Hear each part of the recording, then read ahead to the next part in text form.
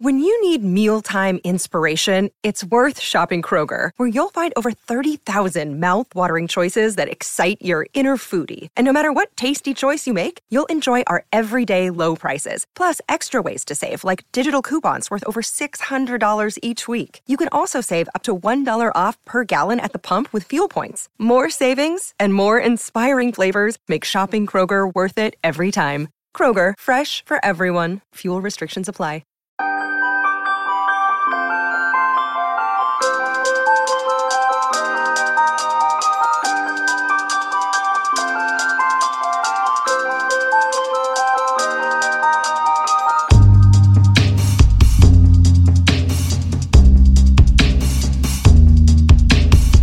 I don't want to trash talk the Calgary Flames too much. They did finish first. They did have a terrific season, and them getting knocked out of the playoffs by the 8th seed Avalanche in 5 games. I mean, of course that's got to hurt. And of course there are fans up here going, yay, Calgary lost, anybody but Calgary and all that. But I don't know. When I think about the Flames losing in the fashion that they did, I think about teams, coming in on a hot streak or timing things so they're playing the way they need to play heading into the playoffs. Like you were saying before the podcast, Maddie, they were coasting for a little while after they had clinched basically first place and never mind getting a playoff spot. They knew they were in. I mean, that's true for any team that knows it's in the playoffs. And there's an experience factor there too. It's not as though the Flames have been perennial, long playoff contenders, with tons of experience. I'm thinking teams like Boston these days, or any team that's got a load of playoff experience that has that to lean on to know what it takes. But the Western Conference situation is exactly like 2006. Like right now, as we sit, we've got San Jose and Vegas are playing Game 7 tonight. This is Tuesday, April 23rd. And if San Jose loses, that means the top 4 seeds in the Western Conference are out. Now, that last happened in 2006. Obviously, the Edmonton Oilers were the number 8 seed that year. Yes, and, it happened, and then the Oilers beat Detroit in the first round, who had 1 million points, 120-some points, and the Oilers got into the playoffs with a late rally, getting Dwayne Rollison in the trade from Minnesota, and they got into the playoffs. And they were playing well then. Detroit had way better record than anybody else and was coasting into the playoffs. And that's, it is a cliche that if you get in, you got a chance. But you should also say, if you get in and you are playing well at that time, and you have been playing cliche playoff hockey for 6 weeks, you don't have to gear up for another level because you're already playing it just to get into the playoffs. And it happening with Tampa Bay, playing against the Columbus team that had a scrape in, the last couple of weeks to make the playoffs. And certainly it happened to Calgary. Not so much Winnipeg because St. Louis, those two teams in terms of on paper were very close, but, to take it another step farther, St. Louis was last in the league on January 2nd. So they were playing probably better than Winnipeg. So, the playoffs are what there should be.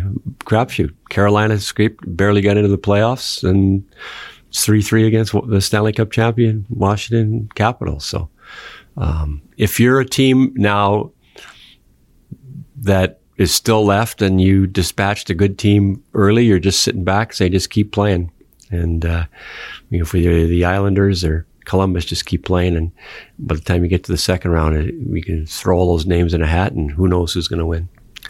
And as much as the Edmonton Oilers were basically out of it, a month before the season ended, they were mathematically in it till the last week of the season. And you can't help but think back to some of those games they could have, should have won. Who knows? Maybe we're talking about the Oilers knocking off the Flames in the first round. Although you got to, the Colorado Avalanche are in some ways like the St. Louis Blues. They weren't playing up to their potential this season. And I think we're seeing, just how good that team is, or their top players are, Nathan MacKinnon being the chief among them.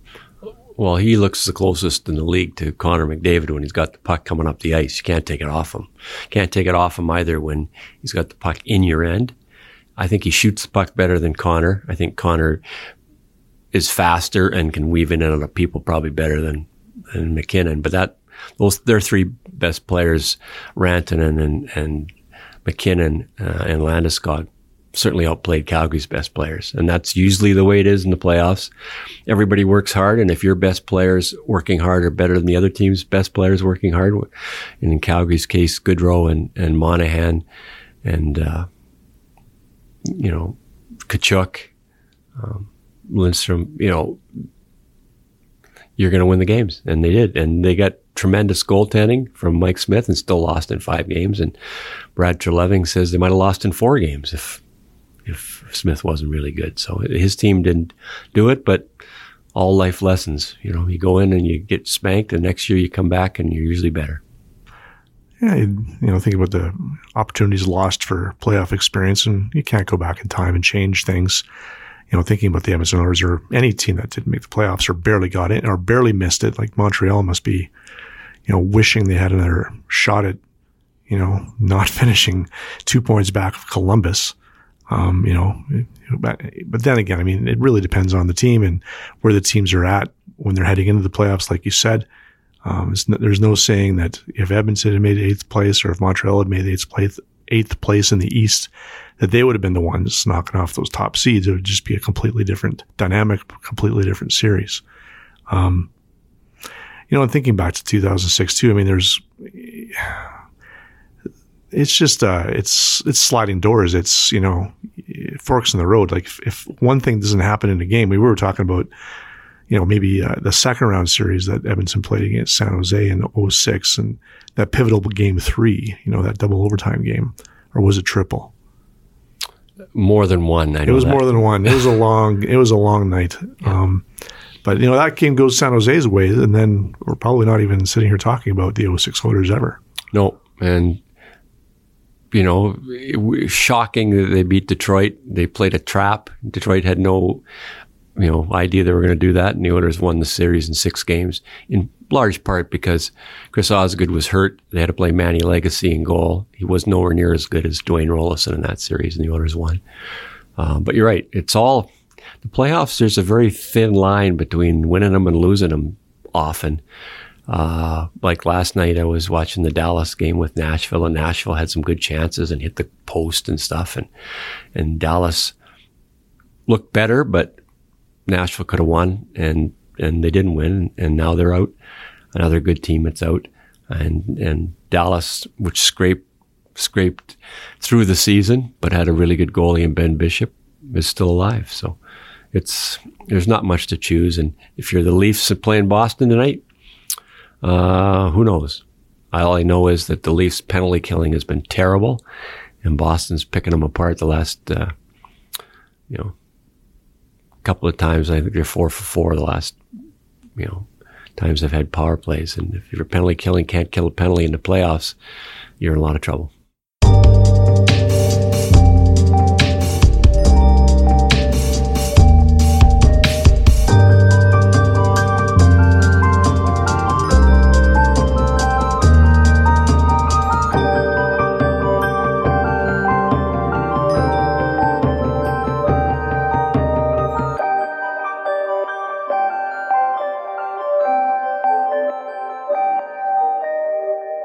I'm with Jim Matheson today here on the Oil Spills podcast.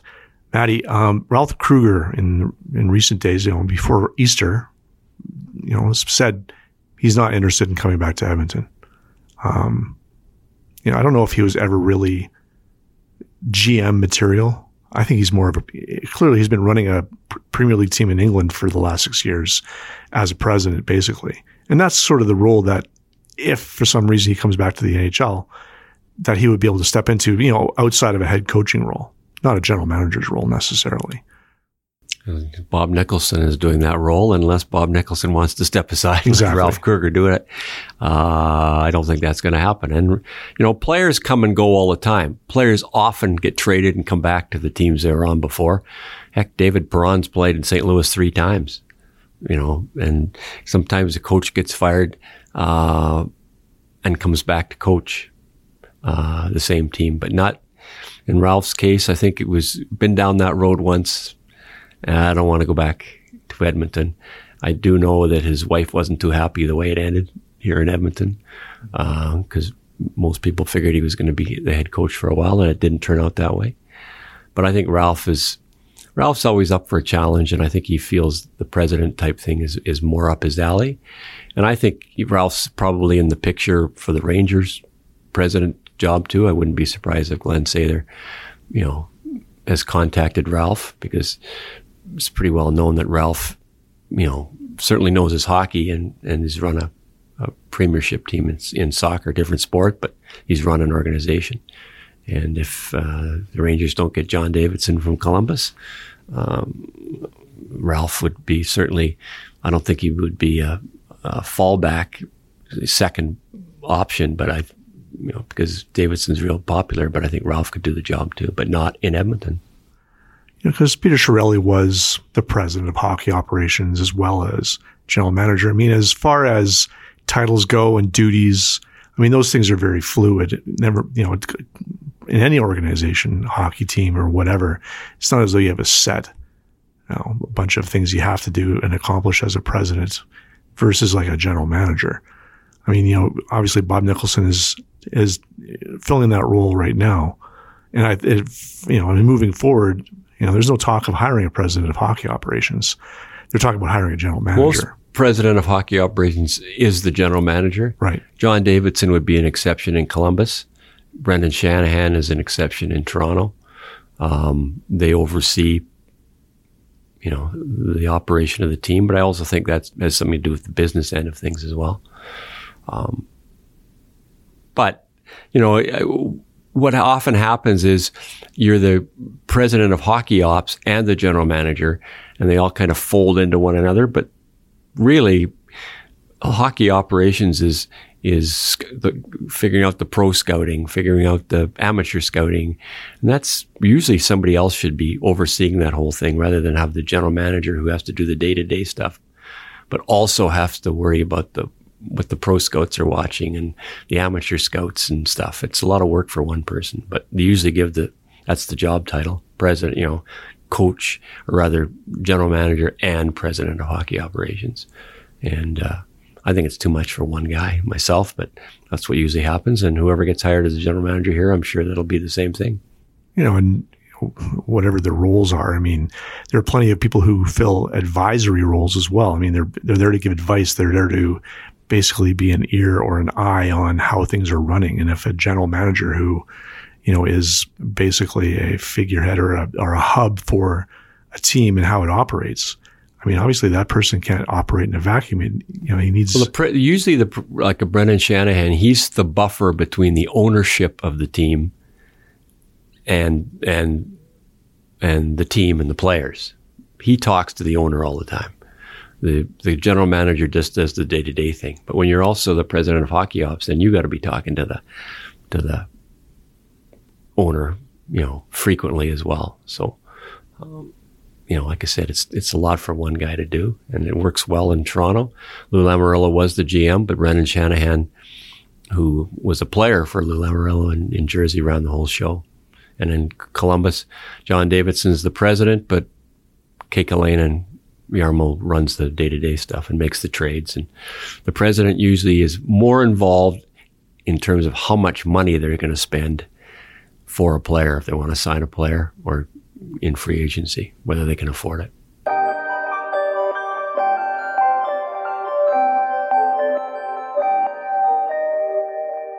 Mark Habscheid is an interesting hockey person. I mean, he's been a long-time coach. He's been in WHL and a few different teams. He's coached on the world stage for Canada. He's been an assistant in the NHL. Originally, when Mark Habscheid came on the scene, he was an Edmonton Oilers prospect. He was drafted by the Oilers in 1981. And if he had played pretty much on any other team at that time, like early when he was 20 years old or whatever, he likely would have been in a top 6 position if he wasn't for him playing for the Edmonton Oilers with Wayne Gretzky, Mark Messier, and all those All-Stars and Hall of Famers they have. His opportunity, he probably didn't get the right opportunity for him if he played with anybody else pretty much. And he was with the organization for a number of years in the 80s before he was traded away. tell me about Mark Habscheid. Now he's coaching the Prince Albert Raiders, who are the number one ranked team in all of Canadian junior hockey. They didn't even lose 10 games this year. I think they lost 9 games all Western Hockey League season.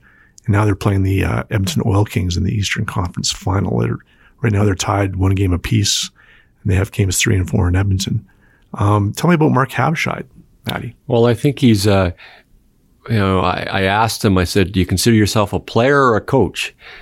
Because he's been both. And he says, well, I think I'm probably more coach than player. But he started playing hockey when he was 2 years old. So he's played hockey more than he's coached. But he won a Memorial Cup in Kelowna. And he's got a team tied 1-1 with the Oil Kings. That is a Memorial Cup, certainly threat to get back again. And it's a very powerful team with some good older players. And this is probably Prince Albert's shot. They might fall off the map next year with a lot of graduating players. So he's a really good coach. He's coached World Juniors. He's coached the World Championship team for Canada. He was worked with Dave Lewis in Boston, hired by Peter Chiarelli, as a matter of fact, 2006. He was on the Olympic team in 1988. Grew up in Saskatchewan to parents who came from Luxembourg and dropped into Saskatchewan in dead of winter with very little money.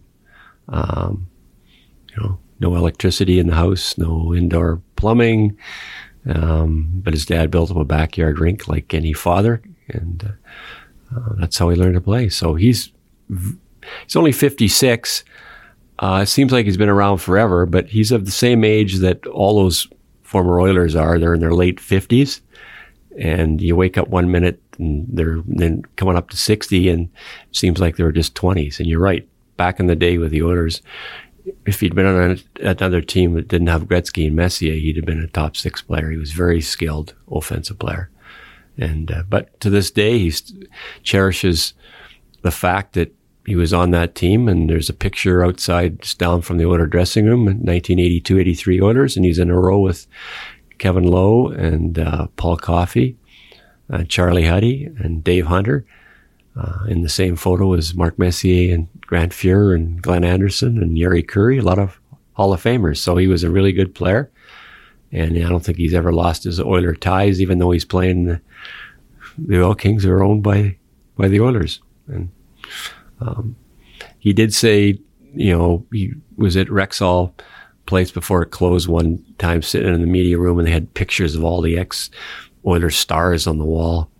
And he was talking to Dave Semenko, and he said to Dave, he says, "Where's my picture?" And Semenko looked at him and says, "We're renovating." He says, "Maybe your picture will be up there in time, but we're renovating, so I wouldn't count on it." So he didn't get a picture up on the wall, but he did play for the Oilers. Well, one picture of Mark Habscheid I do remember back in the day, in those days with that Oilers team in 82, 83, was he was part of the Red Rooster. It was a convenience store in Edmonton and beyond. They had a set of Oilers cards, and he had a card, Mark Habscheid. I think he wore 23. Maybe it was 26. I don't remember. But anyway, I remember he had had a curly hairdo. Maybe it was like Gretzky's. Yeah, he had a mop of hair, because I looked at the picture when I was down at the rink, and he had a mop of hair. He still got some hair on, like a lot of the players back in those days that have lost their hair. And he said to me once too, he said, he grew up on a farm poor, and he was 19 and he was playing for the Oilers, and he phoned home to his dad and he was complaining about a few things, and there was a pause on the other end of the phone. And his dad says, "Well, you could always quit." He says, "We're picking rocks in the next 2 weeks. So either quit complaining or come home." And as Mark said, good advice. I just took the advice and quit complaining. He went up and down over those years. So he's with the Oilers. The Oilers farm team would have been in Halifax, based in Halifax or Moncton, maybe Cape Breton. Eventually he was traded, right? He traded to Minnesota. Yep. Yeah, he was traded to Minnesota in the latter 80s, but he did play for Canada's Olympic team in 1988 in Calgary. So, he was back in the day, I remember Glenn Sather talking about how skilled he was, and he stopped short of, legging on a little thick as he did with poor Chris Joseph, saying he saw a lot of Bobby Orr and Chris Joseph. And that's probably not the right thing to say. He didn't say that there was a lot of, Henri Richard or something like that and Mark Habscheid, but he was a very skilled player, and now he's a really good coach. And he's in a dogfight with the Oil Kings, who probably outworked the Prince Albert team the first 2 games and lost a game 1-0 and won a game in overtime. What kind of a coach is Habscheid?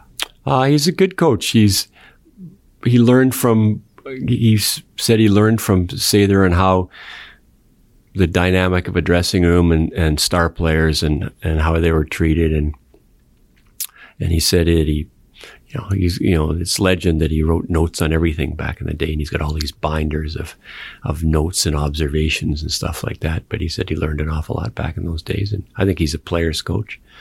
And he's not a pile driving guy, but he's won more than 500 games in the Western Hockey League. One of only 8 coaches that have done that, so he's been around a while.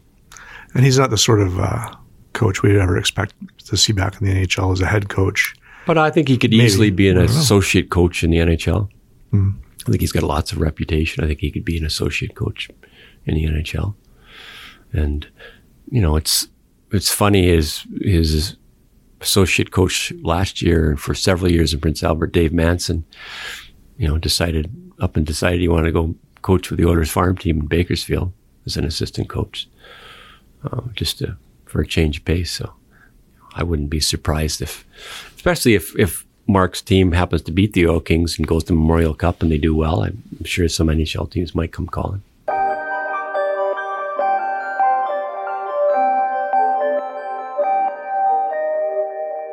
Now, the other tidbit of news that we've had Oilers-wise this past week is Todd McLellan being hired as the head coach of the LA Kings. And there was talk, I think the Buffalo Sabres were in the conversation talking to McLellan about coming in as their head coach. But LA is where he's going. He coached in San Jose in California for 7 years before coming to Edmonton. And obviously he's got the relationship with Rob Blake, the general manager in LA, who played for him in San Jose. And now here he is back in the Pacific Division.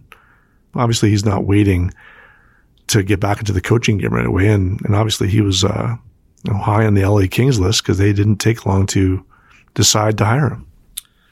No, and a lot of coaches get fired and wait around for, like Alain Vigneault waited around a heck of a lot longer, I think, than Todd McLellan, who 5 months and he was back coaching again. And it's difficult when you're a head coach for a long time and then you're out of work and it's fine for a couple of weeks, but then you're looking at the games on TV and there's no rooting interest for any of your teams. There's no dog in the fight. You're just watching games like you're a fan sitting on the couch.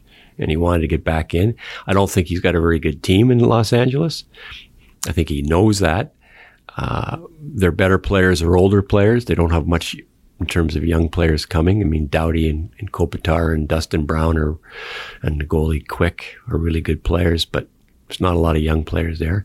He's been told that the direction of the team is going to be to, drafting and developing.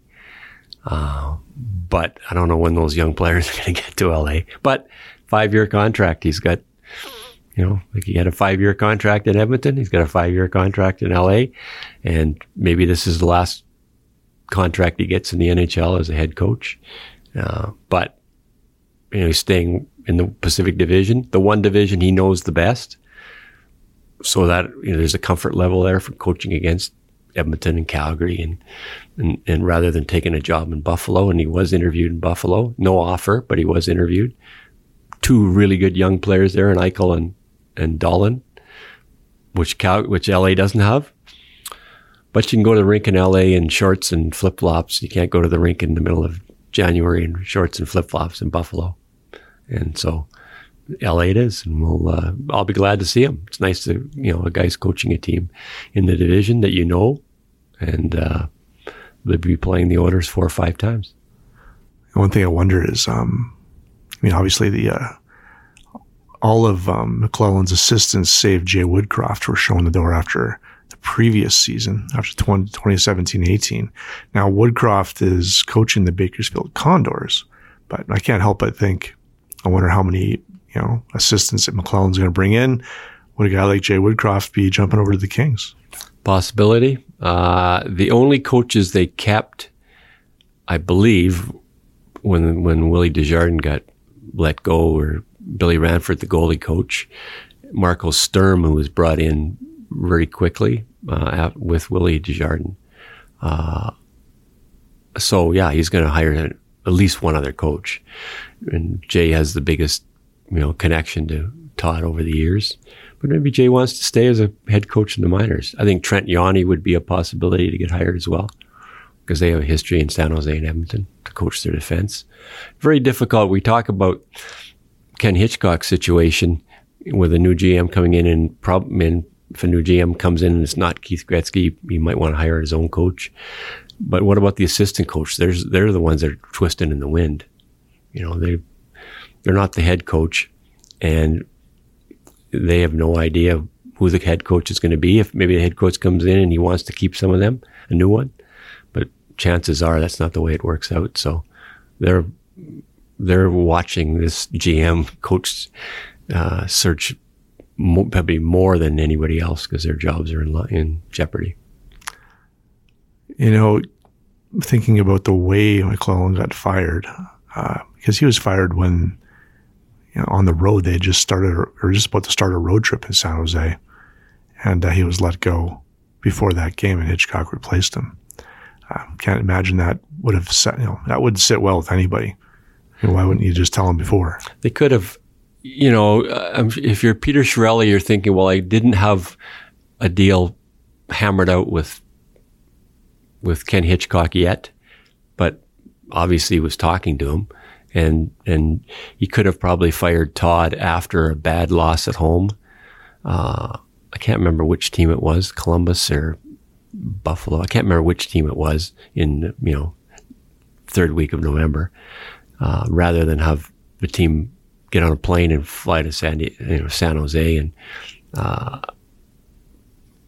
probably, Todd's going out for dinner with either the GM or his coaches, and the next morning he's getting fired. So that would have been fine if Todd still had his house in San Jose, but I think he'd sold his house in San Jose, so he couldn't exactly go home.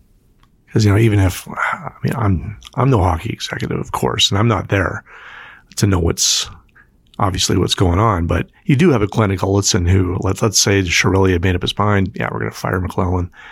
Don't let him go on the trip. It would, leave a bad taste in his mouth, and it would look bad.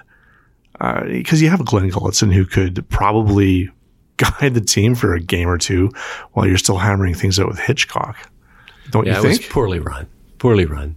Yeah. And this is a question. And Peter said it was very difficult to fire Todd, and probably was. That was his first hire as a general manager of the Oilers, but it wasn't handled well. And he could have just done it before he got on the plane. It's one thing to trade players at the trading deadline while they're on a plane going somewhere, because that's the trading deadline, and you don't really know if the deal is going to come down or what. So sometimes a guy is on a plane with you, and the next minute, you're going tapping him on the shoulder on the plane and say, oh, by the way, you got traded to Buffalo. So we'll land in Edmonton, but you got to find your way to Buffalo. So that's a little different. But with a coach, I think it could have been handled certainly differently.